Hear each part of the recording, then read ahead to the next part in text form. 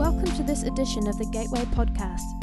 For more information about our faith community, feel free to visit gatewaychurch.org.nz. Thanks for tuning in and enjoy this message.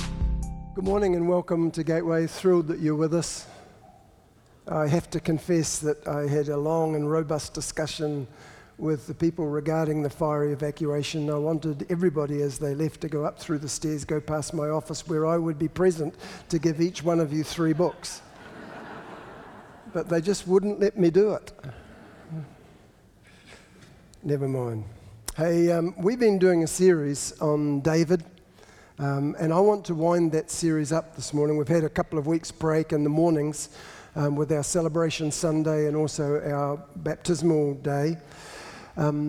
But prior to that, I'd been looking at David's life and the key geographical locations of David's life and talking about what God taught David in those particular locations. So we looked at Bethlehem, where we saw David faithful in little things. We looked at Gibeah, where we saw him tested by early success. Adullam, where he was in incredible adversity. Hebron, where he waited patiently, resisting the temptation to be an opportunist and grab for what God had promised him early. And then finally, we saw him in Zion and the fulfillment of those things that God had promised him. In the last couple of evening services, I've continued this series. So if you only come in the morning and want to follow through, you might like to go on podcast, because in the evenings I've looked at a couple of characteristics that I think became features in David's life that made him a man after God's own heart. So we looked at David's forgiveness of Nabal in 1 Samuel chapter 25, and then last week in the evening we looked at David's incredibly tender approach towards spiritual authority. I want to conclude the series by looking at what I think is perhaps the key feature in David, or anybody else for that matter, becoming a man or woman after God's own heart. And so I'm going to read to you from Psalm 78, the last verses of Psalm 78, verses 70 through 72. And it goes like this. He chose David also his servant and took him from the sheepfolds, from following the ewes great with young. He brought them to feed Jacob his people and Israel his inheritance. So he fed them according to the integrity of his heart, and he guided them by the skillfulness of his hands. And it's those last 2 phrases I want to focus on this morning. He fed them according to the integrity of his heart, and he guided them by the skillfulness of his hands. That passage outlines 2 outstanding features in David's life, one internal and the other external. His integrity, that was the internal condition of his heart, and his skillfulness of hands, which was obviously his outer giftedness. I wonder that if I were to do a poll this morning and ask you, what's the essence of a successful man or woman of God? What's the essence of a person who perhaps is a leader? What qualities would you consider to be essential? And I wonder what kind of list we would come up with.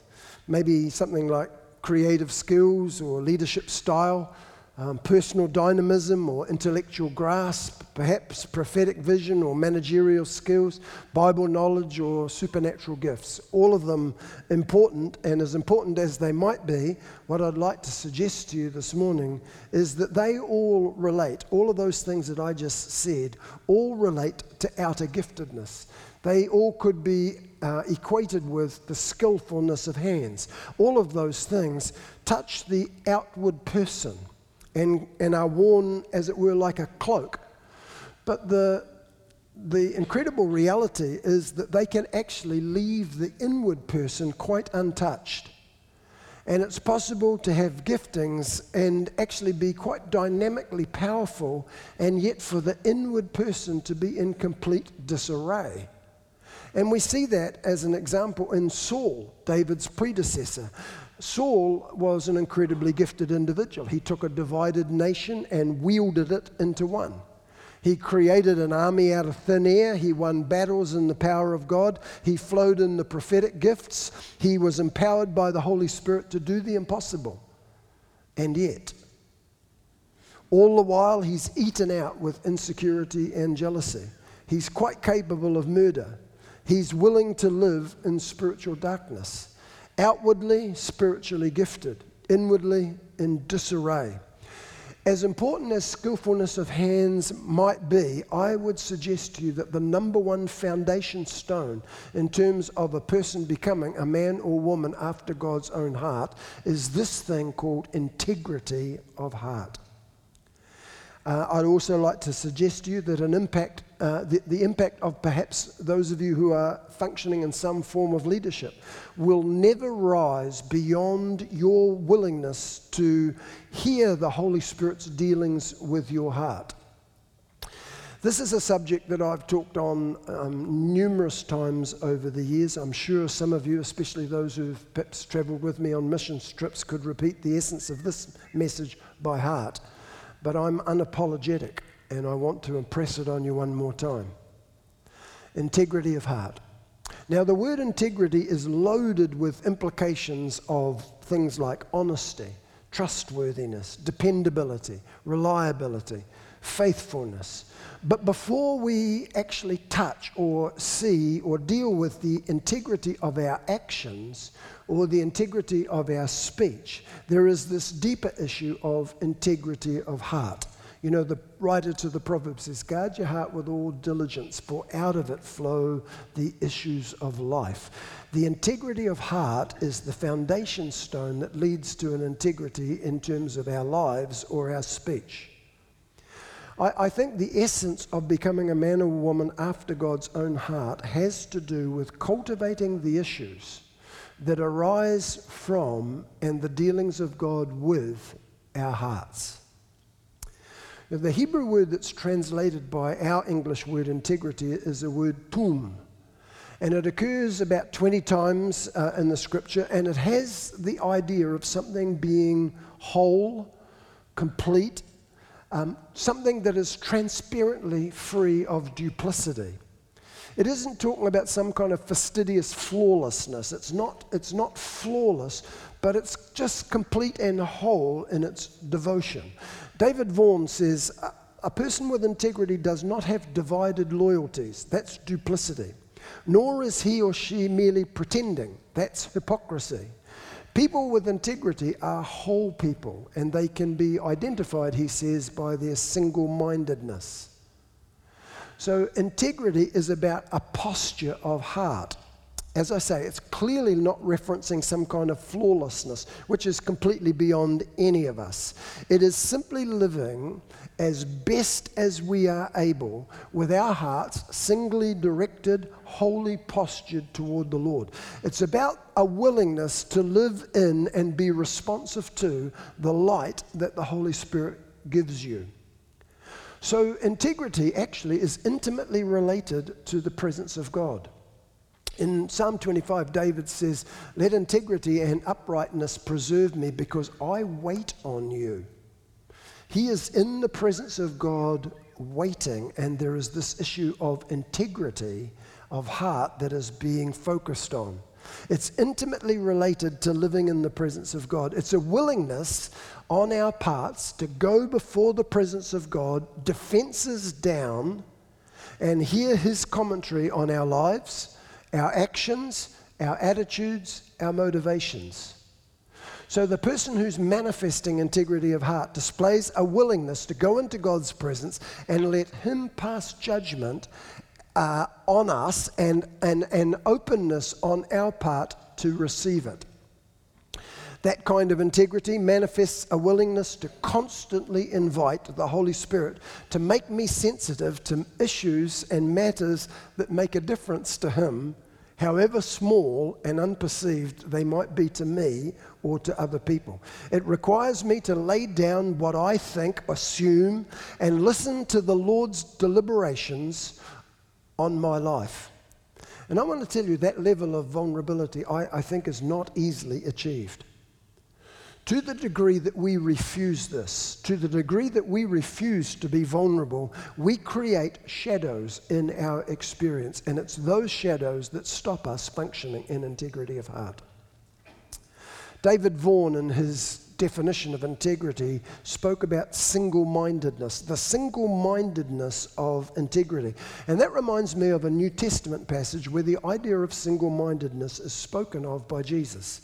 It's found in Luke chapter 11, verses 33 through 36. It's part of a wider passage, but I'm just reading the center of it. And Jesus says this, "No man, when he has lighted a candle, puts it in a secret place, neither under a bushel, but on a candlestick, that they which come in may see the light."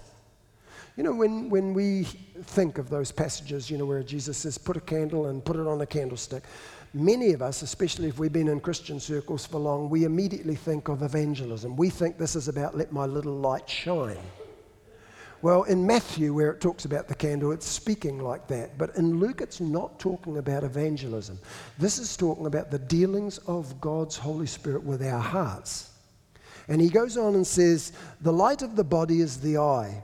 Therefore, when thine eye is single," there's that singleness that Vaughan was talking about, "your whole body is full of light. But when thine eye is evil, thy body also is full of darkness. Take heed, therefore, that the light which is in thee be not darkness. If thy whole body, therefore, be full of light, having no part dark, the whole shall be full of light, as when the bright shining of a candle doth give thee light." It's the old King James Version, but it says it very beautifully. When your eye is single. Now, that expression introduces, and Jesus meant it to, a very powerful word picture that the people, his hearers, would have completely understood. But for many of us, removed from that cultural setting, it completely goes over our head.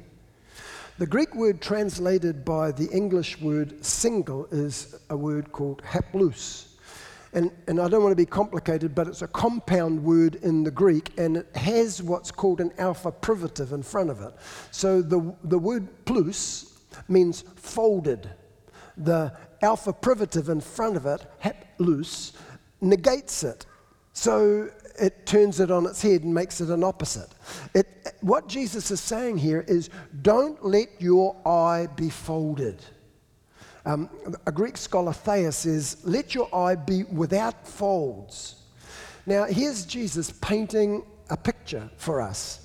In ancient times, and still in many places in Asia and the Middle East, if you want to buy cloth, you go down into the marketplace to purchase it.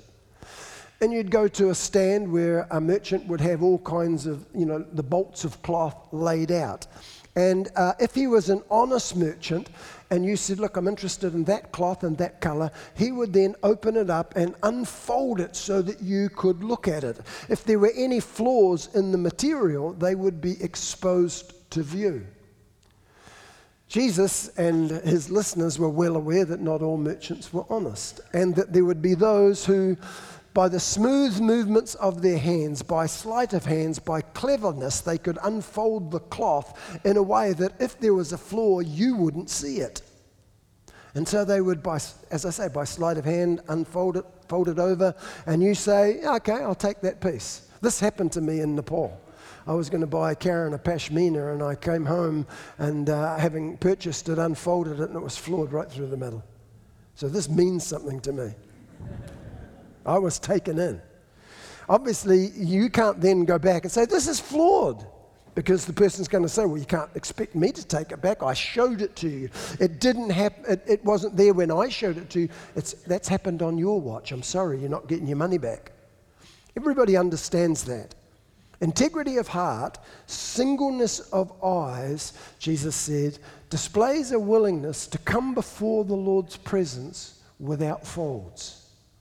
So that we open up our lives and we aren't trying to hide anything. We come to him fully open, not turning away slightly where it would be inconvenient for us to hear his commentary on a particular way we're living, where we kind of I don't want to talk about that, and we turn sideways. Jesus is saying integrity of heart, singleness of eye, is coming before him and folding the cloth of our lives out. Not trying to be smooth in our dealings with him. When we deal smoothly with the Lord, it's always very clumsy. Anytime you try and be smooth with God, it's clumsy. He doesn't want us to be smooth. Integrity of heart is about coming before God sincerely and praying David's prayer. David prayed a number of prayers that are profoundly related to this issue of integrity. Unite my heart, O God. Bring it together. Where it's fractured and frazzled, will you unite it so it's whole in its devotion to you? That's one. The other is in Psalm 139, verse 23, where he says, search me, O God. Apparently the Danish version has ransack me, O God. I don't know about you, I prefer search me. Ransack me, O God, know my heart, try me and know my thoughts, and see if there be any wicked way in me. Unfolded. Lord, I don't even know my own heart. My heart is deceitful, as Jeremiah says. I need you to shine light on it. There are flaws there that I don't even see. There are flaws that I do see, and I don't want you to deal with them. But search me, O God. The Message says, investigate my life, O God. Find out everything about me. Cross-examine and test me. Get a clear picture of what I'm about. See for yourself whether I've done anything wrong. Then guide me on the road to eternal life. So integrity of heart. Before we get to integrity of actions and integrity of speech, the integrity of heart is coming before the Lord. And I don't know when you do this, either in the morning or in the evening or sometimes during the day, and laying out your life and saying, are we okay, God? Is there anything? Are we okay? Those of you who are married, you know that there are times when you're in some social interaction and you notice that your spouse something's wrong. You don't know what it is. You know something's gone down, and you will usually get aside or at some point in time, are we okay? Is everything all right? It's doing the same with the Lord. It's coming before him and saying, Lord, are we okay? And then listening and seeing what he says, seeing what he impresses on you. You'll be surprised how many times a conversation that you've had earlier in the day will come up. A reaction will arise. He will just point something out. Say, I want you to say sorry. I want you to deal with that. That's inappropriate for someone who's been on the road for so long. I don't want you to function like that. So that's what integrity of heart is about. One of the things that moves me deeply to want to be a person of integrity of heart, apart from just wanting to please God, is that as you look through the scriptures at integrity of heart, some of the promises associated with it are quite spectacular. And I want to briefly take you on a journey this morning and show you, if you'll promise to function like that, God says, I promise you these things. Okay? Number one, integrity of heart will preserve you from damning mistakes that you could make as a result of your ignorance. All right? Let me read to you a passage. Genesis chapter 20, verses 1 through 6. Abraham journeyed from there to the south and dwelt between Kadesh and Shur and stayed in Gerar. Now Abraham said of his wife Sarah, she is my sister, and Abimelech, king of Gerar, sent and took Sarah. But God came to Abimelech in a dream by night and said to him, indeed, you're a dead man because of the woman whom you have taken, for she is a man's wife. But Abimelech had not come near her, and he said, Lord, will you slay a righteous nation also? Did he not say to me, she is my sister? And even she herself said, he is my brother. In the integrity of my heart and in the innocence of my hands, I've done this. And God said to him in a dream, yes, I know that you did this in the integrity of your heart, for I also withheld you from sinning against me. Therefore, I did not let you touch her. Here's a man who hasn't been given a full picture. He's been given some information, much of which is not true. He's believed it and he's functioned on it. God steps in and says, that woman is that man's wife, and if you touch her, you're dead meat. He says, Lord, I didn't know. And the Lord says, I know. And he says, I was functioning in integrity of heart. And God says, I know. That's the reason I have stepped in and stopped you making this mistake. Now, I'm not suggesting that if you walk in an integrity of heart, you will never make any mistakes. That's beyond all of us. The reality, however, is if you will walk in the light that God gives you, I believe that God will prevent damning mistakes as a result of your ignorance. So it's not that integrity ensures your perfection, but I do believe integrity will ensure your protection in key issues of your life. I could tell you about some issues in my life personally and also in our ministry where we have done things not knowing the facts. The reality is often, we don't have a full picture. And in those instances, a couple that I can think of, I believe God stepped in and saved us in quite an amazing way, simply because we were trying to walk in integrity of heart, and he said, you haven't got all the picture. I'm stopping this, or I'm doing this, because you don't have all the picture. I know that you're walking in the light that you have. I don't want you to take this action. It becomes crucial as a leader. You know, the reality is we don't have all the facts before us. Sometimes deliberately withheld, sometimes just that's the nature of our humanity. But God says, you walk in the light you have, I'll walk with you. The second thing is that integrity protects us from the powers of darkness. In Psalm 25, it says, consider my enemies, for they are many, and they hate me with a cruel hatred. I don't think you get a better description of the demonic realm than that. Enemies that are many and that hate you with a cruel hatred. And then David prays, keep my soul and deliver me. Let me not be ashamed, for I put my trust in thee. Let integrity and uprightness preserve me, because I wait on you. I think we live in a time of heightened spiritual activity, and I'd like to suggest to you that integrity is a vital part of your armor. Like I said before, when you fail to function in integrity, when you fold dimensions of your life and just keep them away from the light of God's dealing with, you won't countenance him speaking to that area. You turn side on to the light that is shining, and what that does is it creates shadows. And our enemy dwells in the shadows. Charles Spurgeon once very wisely said, the adversary finds his greatest weapons against us in the stockpile of our own disobedience. In other words, where we create shadows because we won't allow the Holy Spirit access to a particular area, the enemy moves in those shadows. Proverbs chapter 2 verse 7 in the Amplified Bible says, he's a shield to those who walk uprightly and in integrity. In 2 Corinthians chapter 6 verse 7, the Moffat translation talks about functioning with the weapons of integrity for both attack and defense. And Ephesians, in a passage that you know well, chapter 6 verse 14 says that we are to wear the breastplate of righteousness. Moffat translates that, wear integrity as your coat of mail. There is something about walking in the light that protects you from the damning barbs of the enemy that he would want to bring against you. It functions as if you like, as kind of like an atmosphere around our lives, in the same way that the Earth's atmosphere stops a huge amount of meteors and space junk from actually hitting the Earth and causing damage. The atmosphere burns them up. There is something about integrity that creates an atmosphere around our lives that stops much of that which the enemy would seek to bring against you. Maybe not everything, because we all battle. But I'm convinced that integrity is a part of our defense in times of heightened spiritual activity.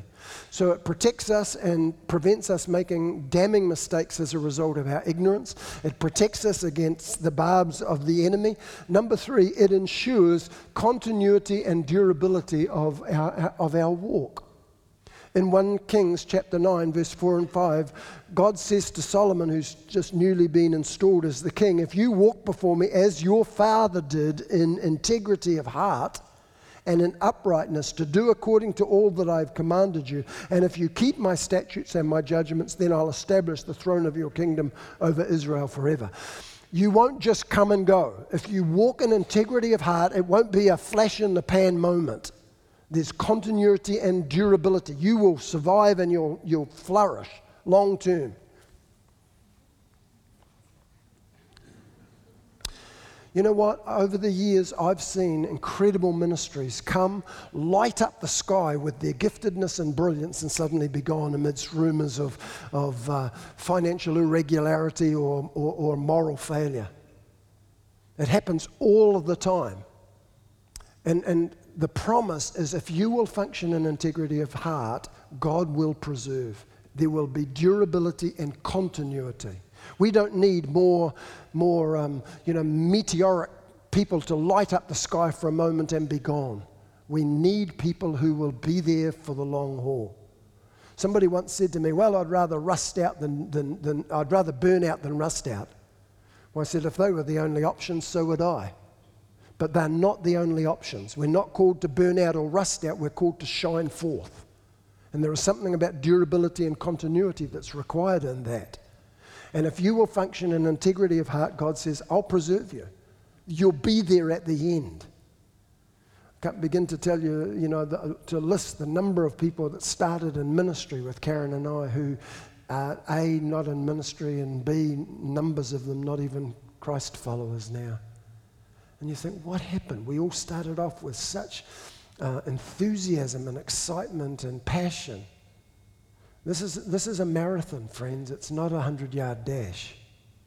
And integrity of heart results in durability and continuity. Proverbs 2:21 in the Amplified Bible says, for the upright, those who are in right standing with God, will live in the land. And those of integrity who are blameless in God's sight will remain in it. God will keep you there. You won't be in and out, slip sliding away, as Paul Simon says. Psalm 26, vindicate me, O Lord, for I have walked in my integrity. I have also trusted in the Lord. I shall not slip. It preserves you from damning mistakes as a result of your ignorance. It protects you from spiritual powers and darkness. And here, it gives you durability and continuity. I think the fourth thing is probably one of the questions I'm most often asked as a pastor. How do I hear God's voice? How do I know God's guidance? Well, Proverbs chapter 11, verse 3, relates to the fact that integrity is related to guidance. It says, the integrity of the upright will guide them. The Hebrew word tum, which is translated by our English word integrity, in its plural form is the word tumim. In Hebrew, when you want to pluralize a word, you add im. So cherub becomes cherubim. Eloah becomes Elohim. Here we have tum becoming tumim. That word might be familiar to some of you who read the Old Testament, because you might remember that in the Old Testament, the high priest had a breastplate, and in the breastplate he had this thing called the Urim and the Thummim. We don't know what they were. The Bible doesn't describe them, but we know what they were used for. They were used for guidance. So when the king or the leader of Israel needed, David often did it, when he needed guidance, he went to the priest who had the Urim and the Thummim and said, I need to know this. Remember when Saul died, he says, where do I go to? And the Lord said, don't go to Jerusalem, go to Hebron. It was the Urim and the Thummim. He was consulting this point of leadership. This has to do with integrity. The Urim, by the way, means lights. Lights and integrity. You know, the Bible says that we wear a breastplate. It's the breastplate of righteousness that I just referenced a moment ago. And I think there is something about that breastplate and functioning in integrity of heart that throws light on our way. Paul says in Colossians, let the peace of God rule in your heart. It means let it be an umpire, an arbitrator. There is something within us, if we will function in integrity, that will give us directions. There will be that sense of disturbance within us. So there's something wrong here. There's something not quite right here. Or, this is the pathway, walk ye in it. Friends, when you're functioning in integrity of heart, it's the little decisions, the little choices that you make that you are willing to lay before the Lord, that will build a pattern in terms of the way you hear God. Now, you might think it's really small. You might have been sharp with somebody, and you know you're in your prayer time, and the memory of that comes up, and there's that sense of, I didn't do particularly well with that. What should I do? And the Lord says, I want you to go and say sorry.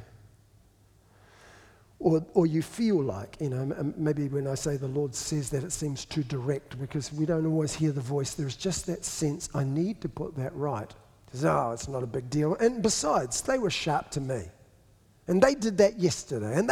And we just turn sideways to the light. When you sense that, function on it. Go and say, hey, I'm sorry I did that. I'm sorry I said that. I shouldn't have said that. I said that wrong. Oftentimes they'll say, you know what, I didn't even notice it. It doesn't matter that they didn't notice it, the Lord did. And when you do that, you set up a flow in your life. I've mentioned this numerous times before, I'm sorry to be redundant, but I was just reading John 12 the other day, and it was referencing Judas, who got upset that Mary anointed Jesus with very expensive oil. And it says that he said, you know, this could have been sold and given to the poor. He wasn't interested in the poor.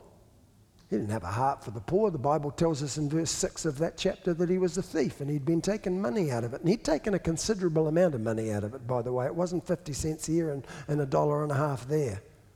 In the book of Acts, it says he'd bought a property with the wages of unrighteousness. You say, oh, well, that was the money he used to betray Jesus. No, it wasn't. He took that back and threw it at the priest's feet, remember? He'd taken enough money out of the bag over that 3 years to buy property. And then suddenly he's faced with this incredibly big decision of whether I will betray Messiah, Jesus. And there are people who say, well, he didn't have any choice. He didn't have any choice. You know, God had preordained Judas to be the betrayer. I really struggle with that kind of mentality. And it's not the place to unpack that, but I don't think he was predetermined by God to be the betrayer. I think he was predetermined to be the betrayer by virtue of choices that he'd made over a 3.5 year period. He'd made dishonest choices regarding money for a long time, and this was just one more brick in the wall. And the fact that he betrayed Jesus wasn't the preordained, determined plan of God that Judas had no control over. It's all about what you do with small decisions. I guarantee the first time he took some money out of that, there was something that struck his conscience. David was so sensitive to this issue. I talked about it last Sunday. When he cut Saul's garment off, he could have killed him, he didn't. He cut the garment off, and it says he was smitten in his heart. For goodness sake, he could have killed him, he didn't. Why would he be smitten? Because he had violated spiritual authority. He knew that he had, and he knew he shouldn't. And he apologized. David's men were stunned. You could have killed him. What's with the remorse over cutting his suit? You could have stabbed him. But David is so sensitive to the issues that are important to God. When Judas first felt that prompt, I shouldn't do this, he turned sideways.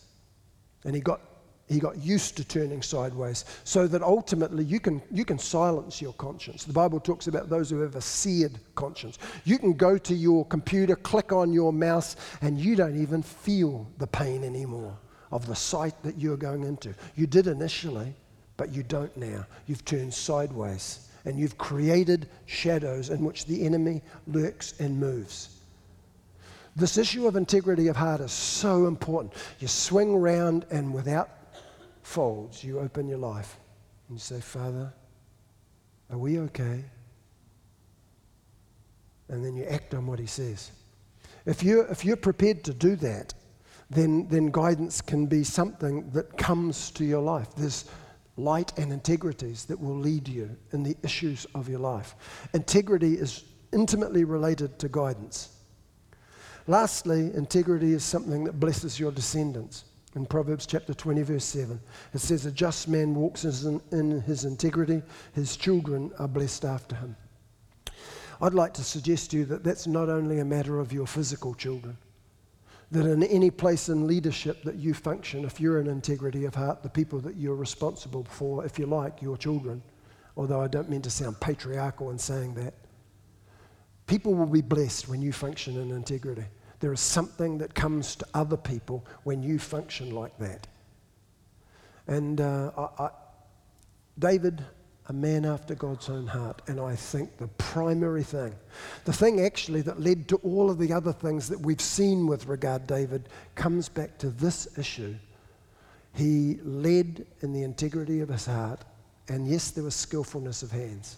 But it was that issue that made David a man after God's own heart. It was that issue that made him function in integrity with regard to his behavior and integrity regarding his speech, and his kingdom was blessed as a result. Where he compromised, he and his descendants struggled. we have responsibility not just for our own lives. John Donne said, no man is an island. Don't ask, who does the bell toll for? It tolls for you, he said in that famous poem.